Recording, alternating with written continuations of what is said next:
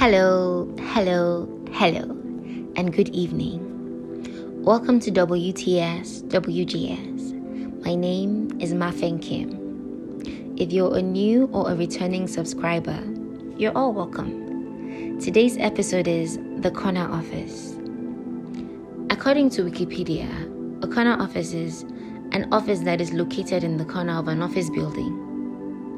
Corner offices are considered desirable because they have windows on two exterior walls and also have a great view. It's a privileged position with titles such as CEO, COO, or CFO. And you have subordinates too.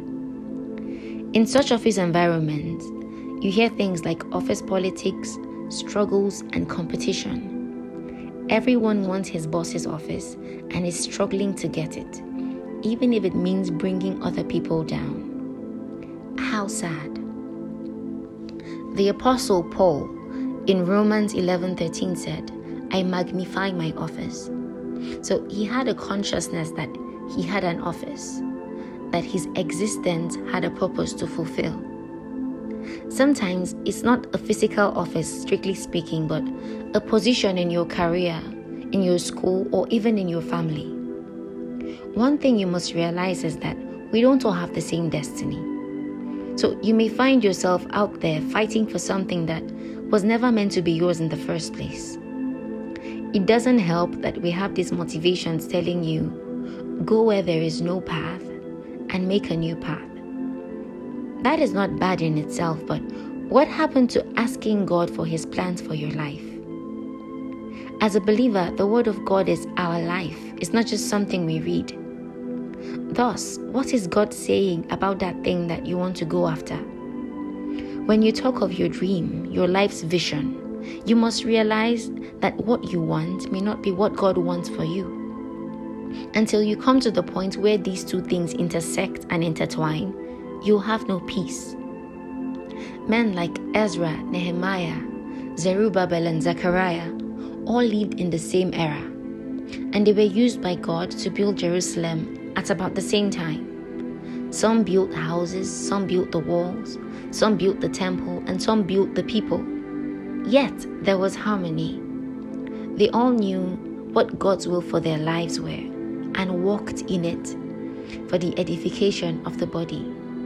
That's what all this is about, the body of Christ.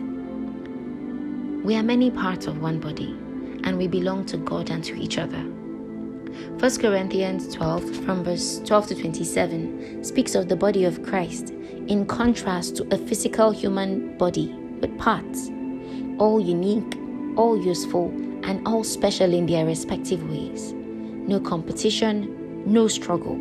Each part just fulfilling purpose and harmony for the good of the body. When some of us hear terms like the call, destiny, or purpose, we almost always assume that it has to be a calling to be a pastor or preacher. No. God may not want you as a pastor. He may want you on the basketball court, in the hospital, in the media, in the entertainment industry, in politics and government, in the courtroom, in military service, in the academia, or wherever He wants as His ambassador. 1 Corinthians 5:20 says, we are ambassadors for Christ. All of us who have accepted Him into our lives, not just pastors and preachers. Sometimes when things don't work out the way we planned, we ask, God, why?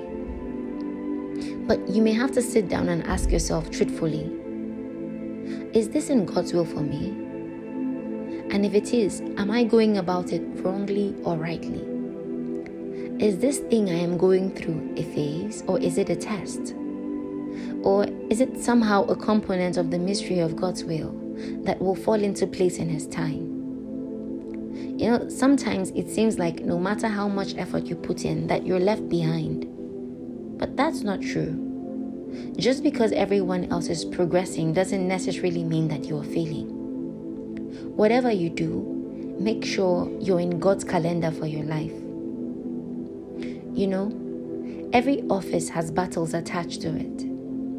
Election into the office contains the grace to remain in that office. And no man can elect himself. The Bible actually says that no man taketh this honor unto himself. The day you elect yourself, you will fight the battles of that office, and you're not guaranteed to win. Why? The grace of that office may not be following you. Shebina, you send yourself. That unnecessary longing or desire may be the end of you. My pastor said something profound. He said, don't try to run someone else's race. You might even succeed at it, but you'll get no reward for it. That hit me hard. Realize that we are all called by God as individual believers. Realize that discovering your calling is important. Realize that your calling is unique to you. Realize that no matter how successful you are at running someone's race, you're getting no reward for it. Realize that God who called you knows what is best for you. Trust Him, believe in His calling for you, and walk in it. In all this, please never let envy get into you, though it may be tempting. James 3:16 says, for where envying and strife is, there is confusion and every evil work. This shows us the root cause of confusion and friction in our homes, churches, workplaces, and so on. We can go on giving our excuses and justifying our attitude, but this scripture reveals the mind of God on this issue. Envy and jealousy are pollutants of the human spirit. They corrupt your mind and destroy your creative ability. So in the end, is it really worth it? Another thing this scripture emphasizes is rivalry and selfish ambition. This refers to a disingenuous competitive attitude, the desire to rise to prominence, even at the expense of pulling others down. This explains why some people feel so much pain when they watch others rise or succeed, even if that person is their family member, their colleague, or a fellow Christian. As children of God, we've been born into a new kingdom. And in this kingdom, we rise by lifting others up. We complement each other and not compete with each other. So be confident enough to trust the plan that God has for your life, that it is beautiful in itself, and even if you can't see it from where you're standing right now, it will all work out well. Unhealthy competition will have you engaging in all sorts of evil just because you plan to outwit or outshine others. There is this joy, fulfillment, and satisfaction that only comes from fulfilling God's purpose for your life and walking in love and peace with those around you. Don't do things because your friends are there, or because you desire to prove yourself in that area, or because it's a safe zone for you and you're afraid of changing, or simply because everyone else is doing it. No. Seek out where God wants you and then put down your head and fulfill it. Do everything you can, every way you know how, to make that thing a reality before you leave this earth or before the Lord Jesus returns. 1 Corinthians 7:20 says, let every man remain in the calling wherein he was called. Stay where God has called you to be, even if what someone else was called to do seems more glamorous than yours at that time. In God's calendar, He will make all things beautiful for you. Just give it time. Paul talked about death as being poured out as a drink offering. Peter spoke of his as putting off this earthly tent.